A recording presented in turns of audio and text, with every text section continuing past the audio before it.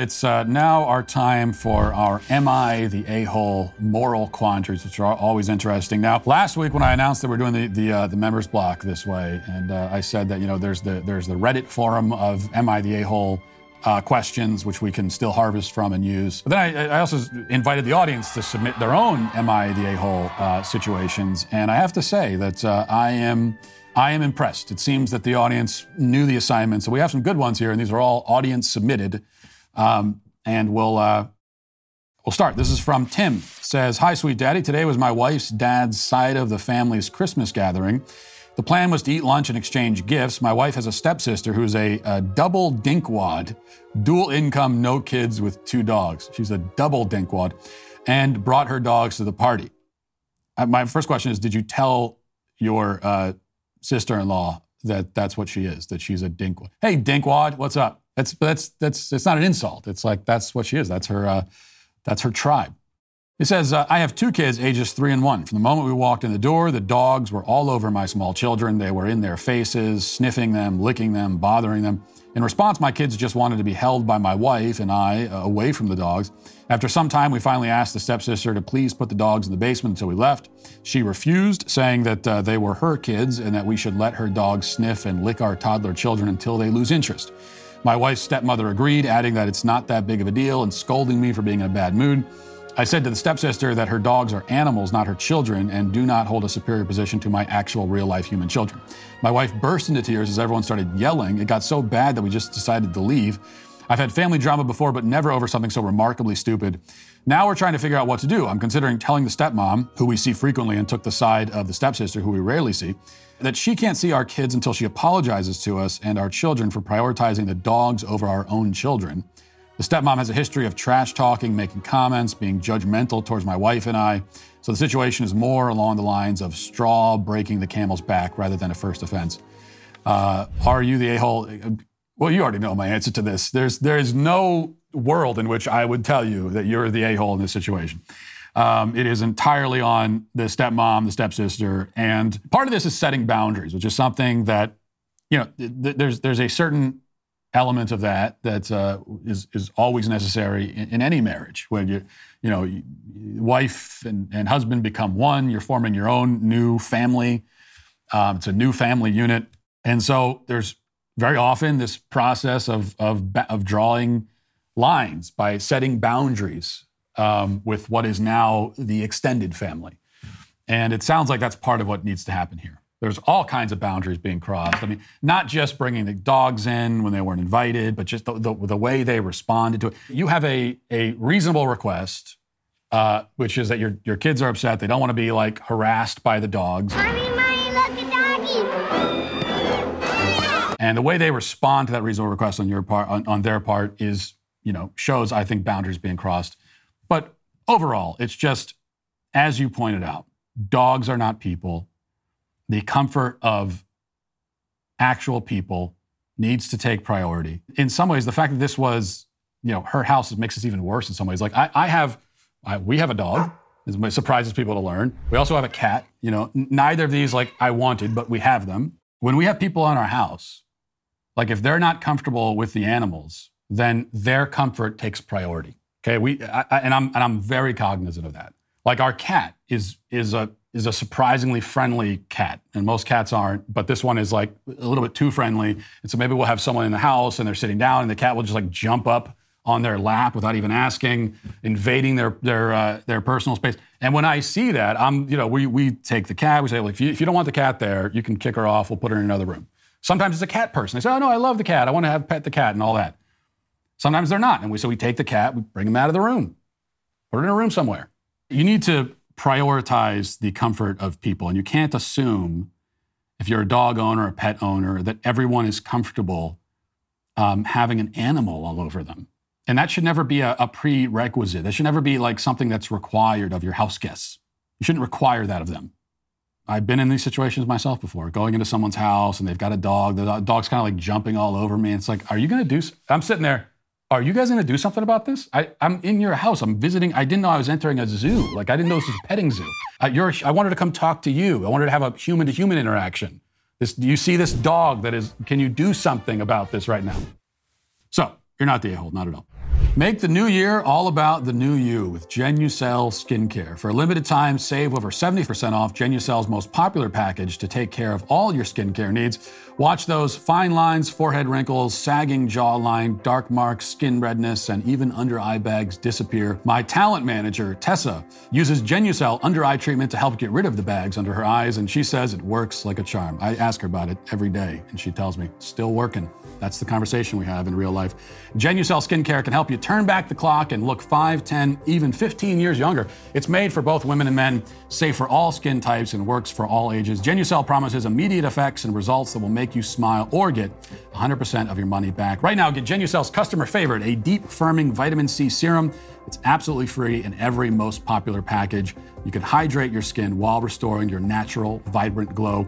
Visit Genucel.com/Walsh and use code Walsh at checkout. Every order is automatically upgraded to free shipping. That's Genucel.com/Walsh. Genucel.com/Walsh. From Justin says, my father had an accident when I was 2 years old. This accident damaged his mental capacity. Everything up to said accident he could remember with perfect clarity. Everything after was obliterated by short-term memory failure. My mother could not care for he and I both, so my parents were divorced, and she took care of me growing up, and he ended up at a facility that could take care of him. As you can imagine, it was impossible bonding with a father that couldn't remember anything. My father's side of the family was, and probably still is, irritated at me for not binding or visiting him enough. He died some years ago from cancer. I held this depressing, irresponsible viewpoint till I ended up in rehab at the age of 35. Then a brilliant therapist asked me to write a letter to him, my dead father, of what I missed about him. Well, needless to say, that list ended up being all the things he wasn't there for. This shed some light for me on this issue. But I still want to ask if I am the a-hole for everyone else is who knew my father before his accident, or if no one is. Well, if there's an a-hole in this situation, I only have the information that you've given me, but what you're telling me is that your mom divorced your dad because he had an accident and suffered a brain injury. Divorced him and then shipped him off to a facility. Really struggling with the till death do us part in sickness and health part of the vows. So to me, if there is if you like, an a-hole move in all this, that was it. But now as it stands, between you and your dad's family, there is no a-hole. Sometimes there are situations in life that are just terrible, and there is no exact right way to handle it. There's no way to handle it that's going to make it okay or better. It's just terrible. That's all it is. And so you navigate. It's a miserable situation. You navigate the misery as best you can, but you can't feel guilty about it. The other thing, too, is that, I never blame children for a lack of a relationship or a lack of a bond with a parent. That's up to the parent to form that bond. Now, in your dad's case, he had this accident. He was in a facility. He didn't have full, apparently, cognitive capacities. So it's not his fault. That relieves him of the guilt there. But that doesn't mean the guilt goes back to you. Usually, if a child grows older, it moves out of the house, doesn't really have a bond with the parent and loses touch with the parent, usually I put the blame on the parent because it was up to you to form that bond. You can't put that responsibility on your child. And if you don't do that when your child is a child, there's a very good chance when they become adults that they're not going to be interested in being around you. You had your chance to form that bond and you didn't do it. It's on you. So it usually goes to the parent. In a case like this, it's really no one's fault. The guilt and the blame goes to no one. It's just what happened. So I wouldn't feel any guilt about that. And then on your father's family side, they see the situation differently. They wish that you had a bond, and they're allowed to feel that way. That's perfectly valid as well. From Becca says, hey, Matt, am I the a-hole for lying to my entire liberal family about being vaccinated? My mother said she'd refuse to see me or let me see my 98-year-old grandmother. Let's say hypothetically that I made an impressively accurate-looking fake vax card to sell this lie. So I'm a liar and a hypothetical criminal, but am I the a-hole? And also, do I have to come clean with them like my Catholic priest told me to? They will without a doubt disown me and never speak to me again. I certainly would not call you an a-hole. So I'm going to say, no, you're not the a-hole. No one has a right to your medical information. That's the way that I look at it. Even your family members. No one has a right to that information. That is private information. You don't have a responsibility to give it to someone. And from your Catholic priest you spoke to, he's from the perspective of it's never okay to lie. You told a lie, that's a sin. And I understand that perspective. I tend to look at it a little bit differently. You know, I tend to look at it as like not everyone has the right to a certain truth. There are truths about you that not everyone has a right to. And if they're demanding a truth that they simply don't have the right to, then I think at the very least, your moral guilt in deceiving them is severely mitigated, at the very least. Maybe that's how I would put it, to kind of, you know, thread the philosophical, moral, theological needle here. That your moral guilt is very much mitigated at a minimum because they're demanding information that they simply don't have a right to. And finally, from Clint, my wife's 40-year-old brother has never grown up, and after years of living on the street and only contacting the family for money, he decided to move back in with his mom because he didn't want to live on the street during the winter.